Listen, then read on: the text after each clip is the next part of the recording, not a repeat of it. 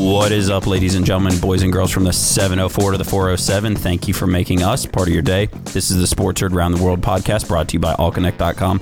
I'm your host, as always, Alex K, and Benny C is still not here. He is MIA. Psych! That's the wrong intro. No, I forgot. Yeah, I was reading it from last week. No, I haven't wrote my own intro in gosh knows how long. But Benny C is actually back. Guess who's back? We found him back again at a table by himself outside, lost. He didn't know where the room was.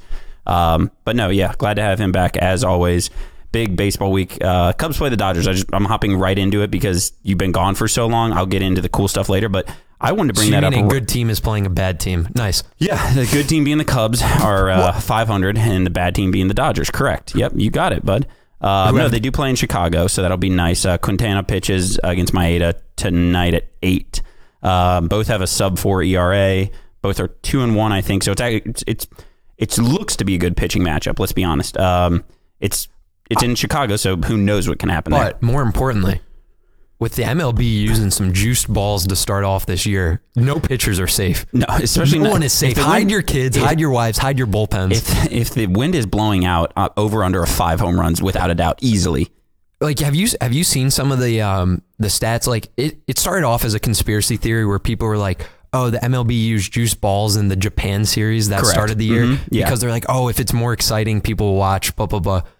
Well, now people are starting to think they did it for all of April here while weather's still cold, like ball doesn't fly as well. No, and ball denses up a little bit more. Yeah, in pitchers stuff, just some of these guys are struggling to command it. Like, you see Josh Hader has now given up 2 home runs to the Dodgers in one weekend. Yeah, and he gave up 2 home runs all of last year, basically. And not just that, he gave up his first ever home run on a slider.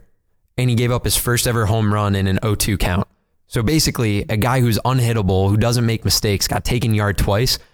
I think the balls are a little juiced, and MLB, if you want to admit it, just admit it. Yeah, I mean, here's my thought about it. If you just want to get more attention to baseball, because right now, I mean, the Yankees have 13 players on injured reserve or IL. Is that a lot? So 25-man roster, they have 13 guys. So basically, more than half of their opening day roster is on IL right now. And I believe like 70% of their total like runs from last year are on the runs, IL. RBIs, and home runs. It's 70, 75, and like 68% respectively in that order are on the IL right now. It was 565 of 903 runs scored last year, something like that. That's crazy. 175 of 250 homers. Yeah, the numbers are astonishing. And the crazy thing about that, and it's happened around baseball too, like when I was in Chicago, Lester got hurt.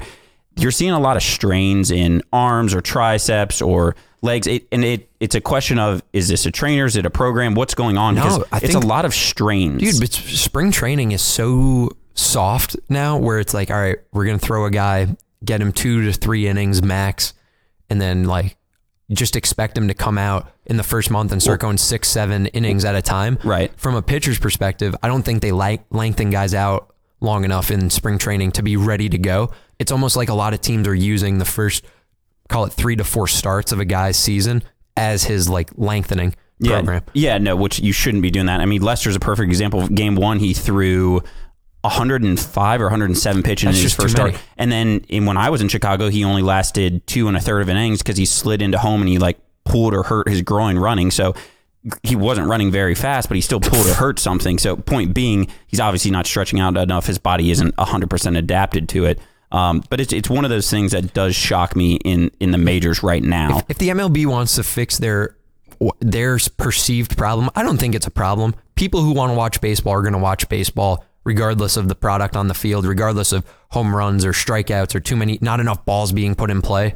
But if they want to fix their so-called problem, figure out how to market all of your young superstars. My goodness. I mean, I follow a bunch of really cool baseball Twitter accounts, so I'm constantly seeing the amazing things these guys are doing, but you have people like Mike Trout, Bryce Harper, Manny Machado, Chris Nolan Bryant, Arenado, Anthony Rizzo, Cody Bellinger, like pick Mookie Betts. You can pick guys. Lindor. And then there's the new wave of Fernando Tatis. I mean, like or Vlad Jr. even. Yeah, there are plenty of guys that you can market as stars. Ronald Acuna, like Yeah, Acuna's a good one. I mean, go up and down. Almost every team has someone that you would pay to go watch. Christian Yelich. Well, the biggest thing in here, this is it's segueing into a different point, but I want to bring this up. So who sold the most jerseys in basketball this year? Who do you think? What team or player? I'm sorry, what player? Steph Curry? No, LeBron won. Steph was 3. Giannis up there? Giannis was 2. Steph was 3. Kevin Durant was 9. Here's what I'm saying. Kevin Durant is a better player than Steph Curry, but everyone in this world can relate to Steph because they can all shoot a 3 and they're all under 6'9" or 7 feet or whatever Kevin Durant is. In theory, you feel like a common man could go out and teach himself to do what Curry. And obviously, that's absurd. Right, but your kids are thinking like, oh, I can shoot the 3. They're not like, oh, I can dunk like KD can. Because or you're not 6'11" with a 7'6" wingspan. Correct. Like that, exactly. Like, God bless KD in a different way. And the Brody's in there too, because the Brody's only 6'4", and when I say only, I'm 6'4", and I'm tall for a normal person, but he doesn't look freakishly tall out there, so kids can still relate to Westbrook also. So my point in that is that every MLB player is within reason, looks kind of like we all do for the most part as just men in general. Alex Bregman, Jose Altuve, these are guys that are 6'1" and under. Altuve's like 5'7" and a half. Yeah. But they're people that in theory kids can look up to. Yes, this is my point. A good model. It's something attainable to look for. And the thing is you don't have to have a 6-pack to play baseball. Not that you do in every other sport, but it's a good point that Buster Olney was talking about the other day. Is look at guys like Judge and Gio Stanton. They're getting hurt because they are so chiseled. Baseball's body and the way baseball works, you need to be more flexible and a little bit more, I guess, flimsy and agile and kind of tall and lanky like a Verlander. Hunter Pence. Yeah, Hunter Pence. You're not supposed to look like Gio and Judge. That's not how a baseball body works. And that's how, and people always say like baseball players are so weak and they're not very strong and they're wussies or whatever you want to say.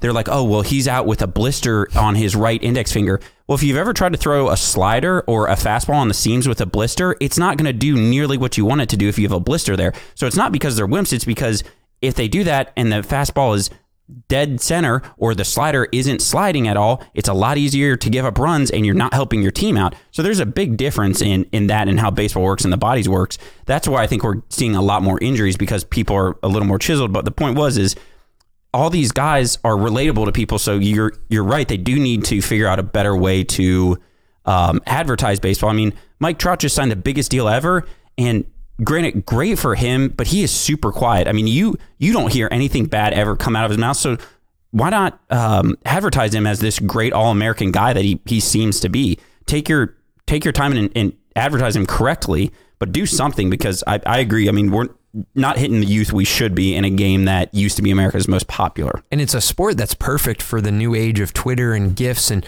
I don't know if you've ever seen The Pitching Ninja. He is one of the coolest follows. Basically what he'll do is he'll overlay a pitcher with like 2 pitches at once, and it'll be a fastball and say a slider. Okay. And you can see them simultaneously where they diverge, and it shows like the hitter's reaction overlaid on it.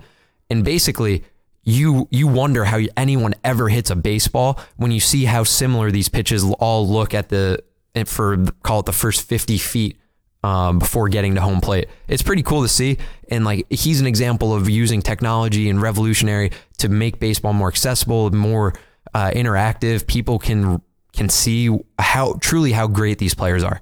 Yeah, and I mean, obviously, I've always said this. The hardest thing in sports is to hit a baseball. I'm not saying it's physically the hardest thing to do, as in like running a marathon or being tackled by a linebacker. Not that part, but the thing that takes the most skill is hitting a baseball in the major leagues.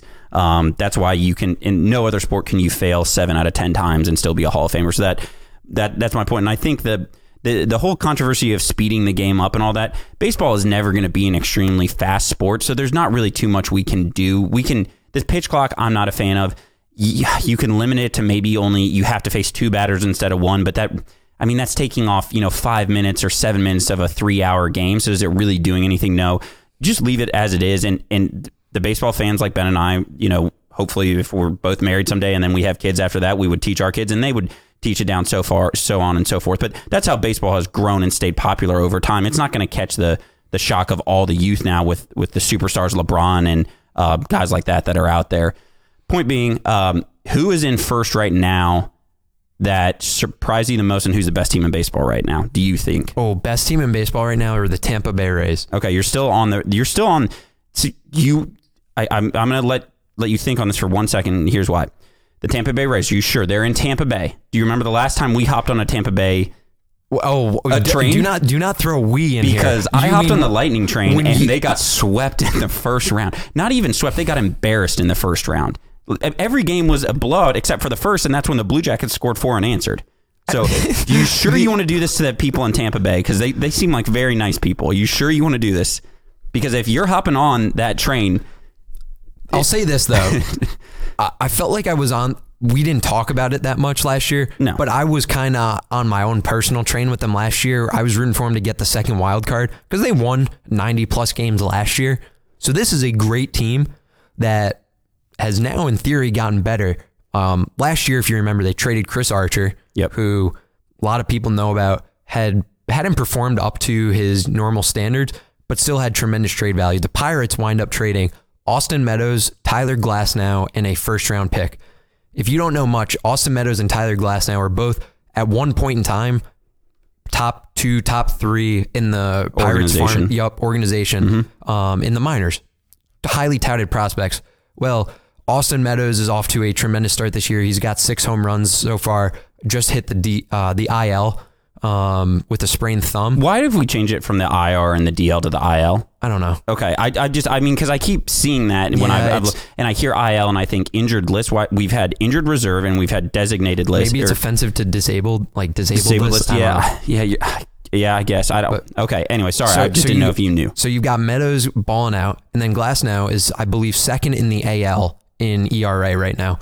So he's having a tremendous year, and so they essentially have now added these great pieces to an already 90-win team, and I think they're for real. But their bullpen, Jose Alvarado, nicknamed El Diablo, has a gross 99-mile-per-hour two-seam fastball he throws, has just been carving guys up at the end of games.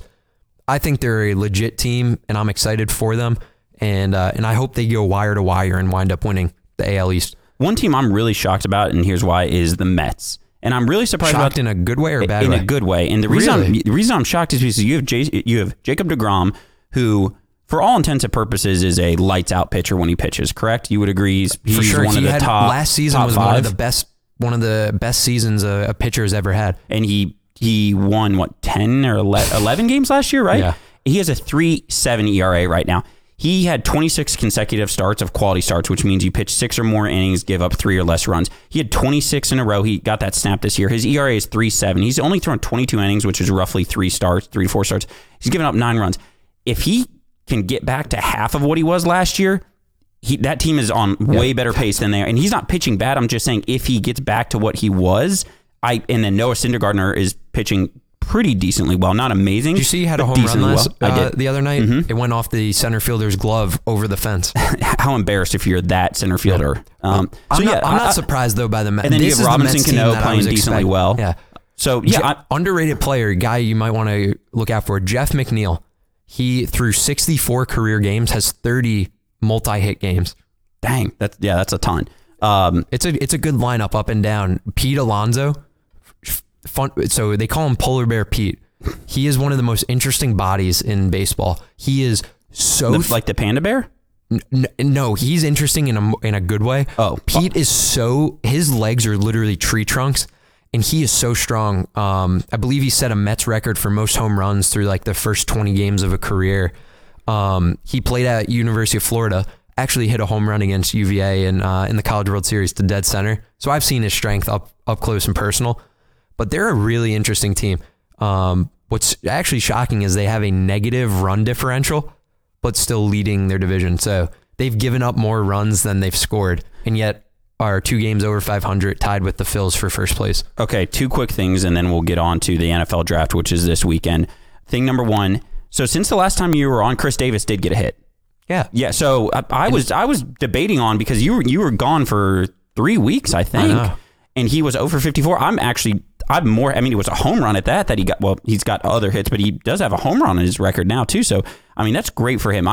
we're always looking at the positives of things here on Sports Heard Around the World. So the positive, he has a hit now and a home run. So no longer can we say one of us has more hits than him. Because right now, or the last time we recorded, we had just as many hits as he did this year.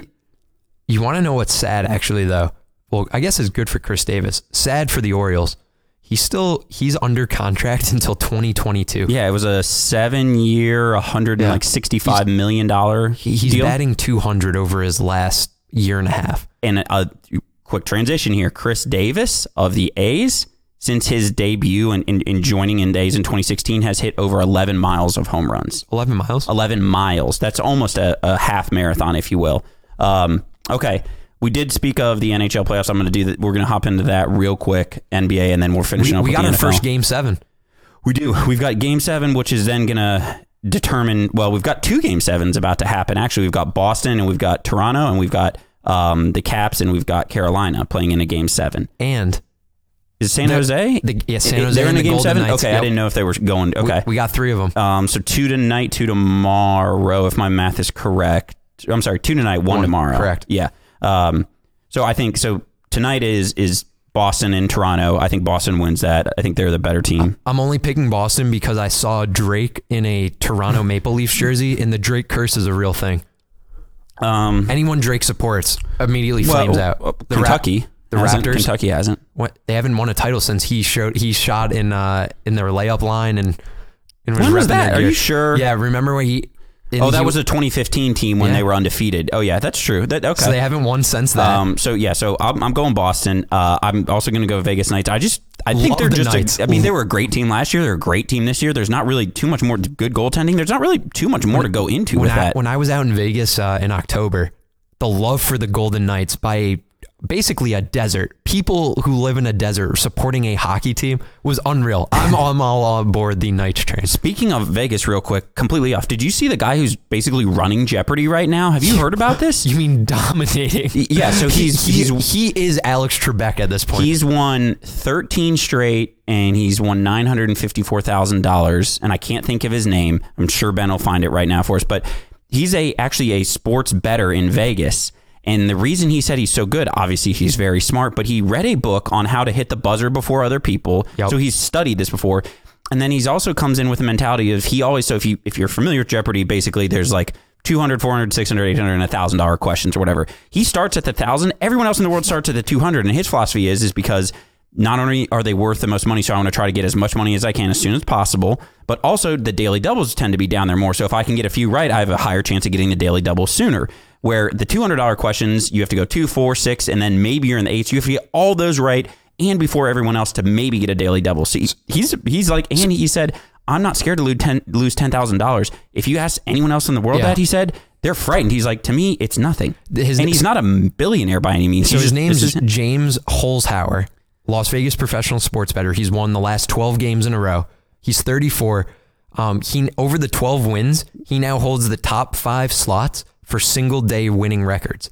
So over that time frame, he's racked up $851K. Well, he just won. That article might be a day late because I think he just won last night. Was it last night that it was written? No, when was it written? The 22nd. I apologize. This was written before last night's show. Right. So last night's show he won again. So it's 13. Like you said, he's in the 9. Maybe it's not 950. Maybe it's 920. But he's over 900,000. He's won 13 straight. But the crazy part about this whole thing is the guy that's made the most money in Jeopardy. He did it in like 31 days. This guy is tracking to do it in like 18 or 19 days or something crazy. So like not half the time, but darn near close. So I digress on that subject. It's super interesting to me, and we were talking about the Vegas Knights. Caps and Alex Ovey were down 2-0 to the Blue Jackets last year. Came back, won their series, ended up winning it all, and Ovey had that great scream. The Carolina Hurricanes have tied it up at 3-3. The question becomes, do we trust Ovechkin because he got the curse off his back last year, or do we take the hot team in the Hurricanes? I'm taking Ovey because I think that deep down, I think the Capitals are just the better team. And the better teams tend to win Game 7. I'm rooting for the Hurricanes because we live here. Well, sure, but also, screw the Capitals. All right, they won their. I don't want them to win. I don't want them to win. Ovechkin's great. He's a great player, but he can get on my nerves. Did you see the knockout he had the other day? Yeah, which is why I respect him more than Sidney Crosby. Ovechkin fights his own fights like a man. The kid came up. The kid's 19 and he grew up in Russia, where Ovi's from, Alex Ovechkin, and he said that. Ovi said basically the kid walked up to him or skated up to him and said, "Hey, I want to fight." And Ovi said, "Are you sure?" And he said, "Yeah." And they got in it, and Ovi just clocked him once and clocked him twice, and then he was literally out cold. As Drake would say, out like a light. He was out cold, literally on the ice, cold and out. So you're all right. You're Hurricanes. That's fine. Quickly, NBA playoffs. There's no real upsets. I mean, Bucks won, Boston won, they swept. Everyone else there's no upset in my mind. OKC's on the brink of elimination. Yeah, I mean, but it's not. Theoretically, it's not an upset if 3-4. I believe 3-6. I believe they were actually though favored. In Vegas. Yeah, to win the series. PG-13 has been MIA the whole time. So word on the street is he's had a shoulder injury he's trying to play through. But if you're good enough to be out there, you got to perform. We put up 32 points the other night, so it can't be that bad. Yeah, because he put up like 20 some shots. Right, but it can't be that bad. I will say, shout out to Blake Griffin. I'm not sure if you saw it, but he basically played the last 2 nights on one leg. Yeah, he's beat. The brace he was wearing was ginormous. I don't even know how he was out there, but he gave it his all. That's going to endear him to his teammates and to that city. And that's kind of like the Detroit motto, real tough, blue collar. So I'll give him a little bit of a kudos for gutting it out and trying to give his team some kind of a spark, but the Bucks are just too good for them. Yeah. Okay, so nothing really big there. So I wish I tried to talk to our legal if we could get the sounder from ESPN or just use it like for the NFL draft, the ding, ding, like that noise when the next pick comes in. Why don't you just do that again for us? No, never again. Whatever. But the problem is that legal said it would cost too much in fine, so we can't play that. But you know the sounder. It's coming up this Thursday. Your Jets actually have a draft pick in the first round, correct? They do. Okay, my Bears do not because we took Khalil Mack in our draft last year, which I'm perfectly fine with doing that. I'm okay with that. So I won't be talking that. I will be talking interesting picks and where people I think are going to go. I'm not going to lead off with a number 1 pick because I think we can get to that in a second. I do want to kind of go to something that I think, I guess to put it lightly, will be the most interesting pick in my mind. So there's a kid out of Kentucky. His name is Josh Allen. He's that 3-4 guy, that edge rusher, just like Khalil Mack. I think the Raiders are going to take him, and I'm not saying he's going to be Khalil Mack, but I think he's going to be darn close. I'm very interested to see what he does in the NFL as far as the Raiders trading away Khalil Mack. And like I said, I'm not saying he's going to be him, but he was the back-to-back SEC Defensive Player of the Year. Yes, back-to-back, not once, twice. Do you find it interesting, though? Do you find it interesting, though, that the Raiders are essentially going to draft Khalil Mack? The 3 positions that they're going to draft a receiver, or all intents and purposes, a receiver and a defensive lineman with 2 of their 3 first-round picks. That's exactly what they gave up. But the reason it makes sense, obviously, is the cap and all that stuff, and then you're hoping that. But I agree. I mean, you're never going to.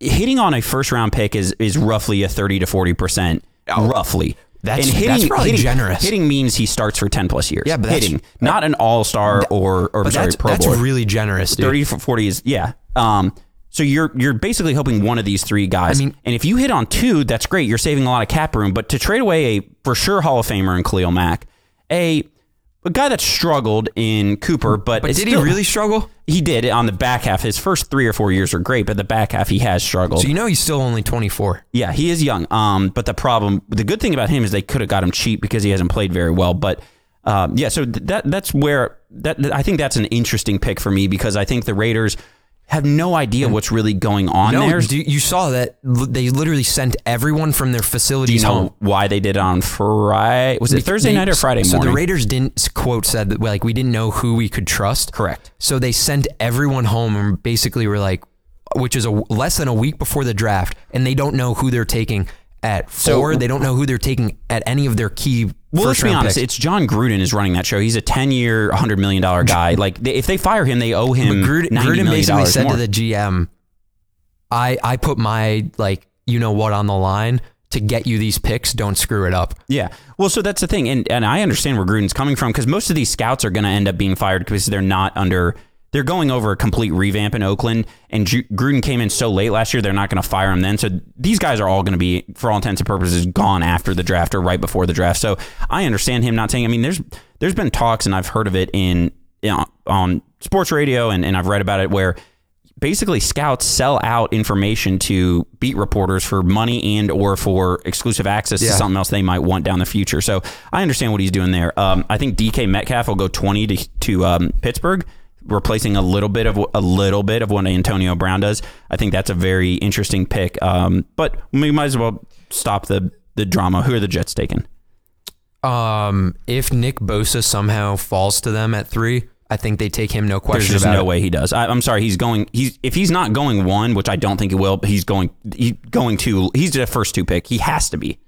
The teams have, but we've heard the same thing, like a defensive player, especially being a top 2 pick, and them falling outside of it because a team either decides to go offense, someone trades up, someone takes a quarterback that we're not expecting. Like, there's been some crazy things.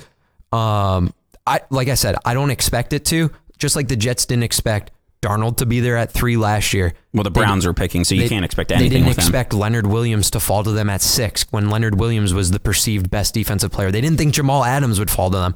They've had arguably the last 3 first-round picks they've made have been the best player rated in the draft, which is pretty cool. Long story short, I think Ed Oliver is a name that's creeped up on their board. Would you take him there, though? I would. I think he's and you're okay with taking him, even though he had kind of a little bit of a, I don't want to say issue, but kind of an issue with his head coach in Houston last year, where he didn't really want to play, but he wanted to be on the sidelines. Yeah, I think, he wanted his cake and to eat it too. Yeah. He knew he was legit. He knew he was going to be a top 10 pick. Yeah. And he was like, I don't want to play. I don't like that. But at the same time, so I think there are some people, certain issues in college don't become an issue in the pros. To me, maybe I'm wishful thinking here, but I think that will be a non-factor. And I think once you get him out there every Sunday, he's going to go out and play. Like he's going to take it as business. Yeah, I like to think that. If not, Josh Allen's in the mix, as well as the D lineman from Alabama, Quinnen Williams. Quinnen Williams, I think the Jets take him at 3. So I'm going to go my top 5. I'd rather have the Jets trade back in the first round and try and add a second round pick. So they essentially have a first and 2/3 this year. Okay. A lot of people want them to slide back in the first. Would you be okay with them having the 11th overall pick? Yeah, I'd be fine with the 11th if it meant we had what about a 1 and a 3 this year? And here you'll hear why, but like, we'll say you get a 1 and then I give you my 1 and then I'm going to give you a 3 or a 4 for you to move from 3 to 11. I think like a 1-3 and like give me another lottery pick in like the 5th or something like that. They just need picks. Okay. So they need to try and fill the roster. So maybe like a 1, 5, 6, and 7 or something. Maybe. But like a 1, 5, and a 6, and then a 7 next year. Like, just stockpile. But think about it. It's got to be a really good deal. To have the number 3 pick, that's a premium player that you. Well, here's why I say that. Kyler Murray's going to go number 1. You can bet the house on that to Arizona, because who's the Arizona Cardinals head coach? Cliff Kingsbury. Okay, and where did he coach before Arizona? Watched Tech. Okay, he recruited Kyler Murray when he was at Texas Tech. So he spent 2 years when Kyler was in high school. Then he watched him and played against him in college for all intents and purposes. So that's 3 years. So that's 5 years. And now he's the head coach. So not only did he like the kid when he was in high school, he watched him. And he's spoken very highly of him since he's become the head coach of the Cardinals. For 3 years in college, and now he's seen tape. This is a sure bet as you can get. I don't know what the Cardinals do with Josh Allen. I have no idea. Josh Rosen. No idea. Josh Rosen, quarterback. Josh Allen, I was talking about the guy from Buffalo. There's a really interesting theory that said because Rosen is going to be on his rookie deal for another 3-4 years. Yeah. Someone was saying the Cowboys should trade for Rosen, and then Dak is on his last year of his rookie deal this year. Let Dak play out the season. If he doesn't show market improvement, let him walk. Let someone else pay him. I don't think they're going to because Dak set pretty good standards his first 2 years. So why? I don't mind actually having Rosen as a backup though. So, but the argument being that Dak is a very good quarterback. He is capable of being a starting quarterback for a playoff caliber team in the NFL. No questions about Agreed. that. Yes. But does he have that next level to take him into he can win you a Super Bowl level? I think that's still up for debate. That is up for debate. And if he's still going to command $20+ million. Well, he's not going to get paid what Russell Wilson just got paid. No one is. But if he still thinks he's going to get 25, even if Dak thinks he's going to get 24 or 25 mil, almost be in like a Kirk Cousins-esque range, that's honestly probably too much for him. So Josh Rosen, you could get another guy on the cheap because you're going to have to pay Amari in another year, Zeke in a year after that. They've got Amari who? Cooper. Oh, yeah. You're going to have to pay Zeke. You're going to have to pay their 2 new linebackers eventually, Jalen Smith out of Notre Dame and Kyle Vanden Bosch. Kyle Layton, whatever. I know who you're talking about. Yeah. Well, the thing about, anyway, that defense in Dallas is hit or miss sometimes. I think that's something for next episode we discuss, because I think it'd be a really fun game to say, hey, this guy, here's his stats, here's how much he demands, here's his stats, and you have to pick which one you would prefer. My top 5 are Kyler Murray 1, Nick Bosa 2, Ed Oliver 3. I think Josh Allen goes 4. And then this is something that no one's talking about, but I think is going to happen. I think the Red Rocket is out of Cincinnati. I think Cincinnati trades up to 5, switches with Tampa Bay, because Tampa Bay, they need help everywhere. So for them to move back, I think the way Cincinnati is they know they've got a decent offensive team with AJ Green and Nixon in the backfield, and Andy Dalton hasn't really played very well so far in his career. I think they move up and get Dwayne Haskins at 5. I think they make that leap, because I think if they don't, I think Dwayne is off the board, and then they're taking a Drew Lock or Daniel Jones. Daniel Jones, yeah, and I just don't think that's much of an improvement from Dalton. You do remember the draft where in the first round you had TJ Locker, Blaine Gabbert, and Christian Ponder all go? Yeah, Christian. Yeah, went to Minnesota. I think that's going to be what we see. I hope it's not the case, but I think there are going to be some teams that we're a little surprised about that either jump up in the first round or stay put and they reach on a quarterback just because teams do irrational things when they don't have a quarterback. Quarterback is the most overpaid for position in the NFL. Yes, but here's the thing. Everyone's trying to get the next star, but there's so many guys that flop, and in theory, you could just go out and find someone that's just as capable for half the price, that it really begs the question, do you build a team inside out and you build your line, you get skill position guys, and then you put a quarterback around them, so at least you maximize his chance of succeeding if he is going to succeed. You know what I mean?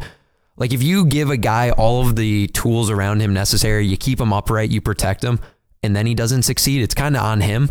But like Jared Goff, what did we think of him first year? Awful. Yeah.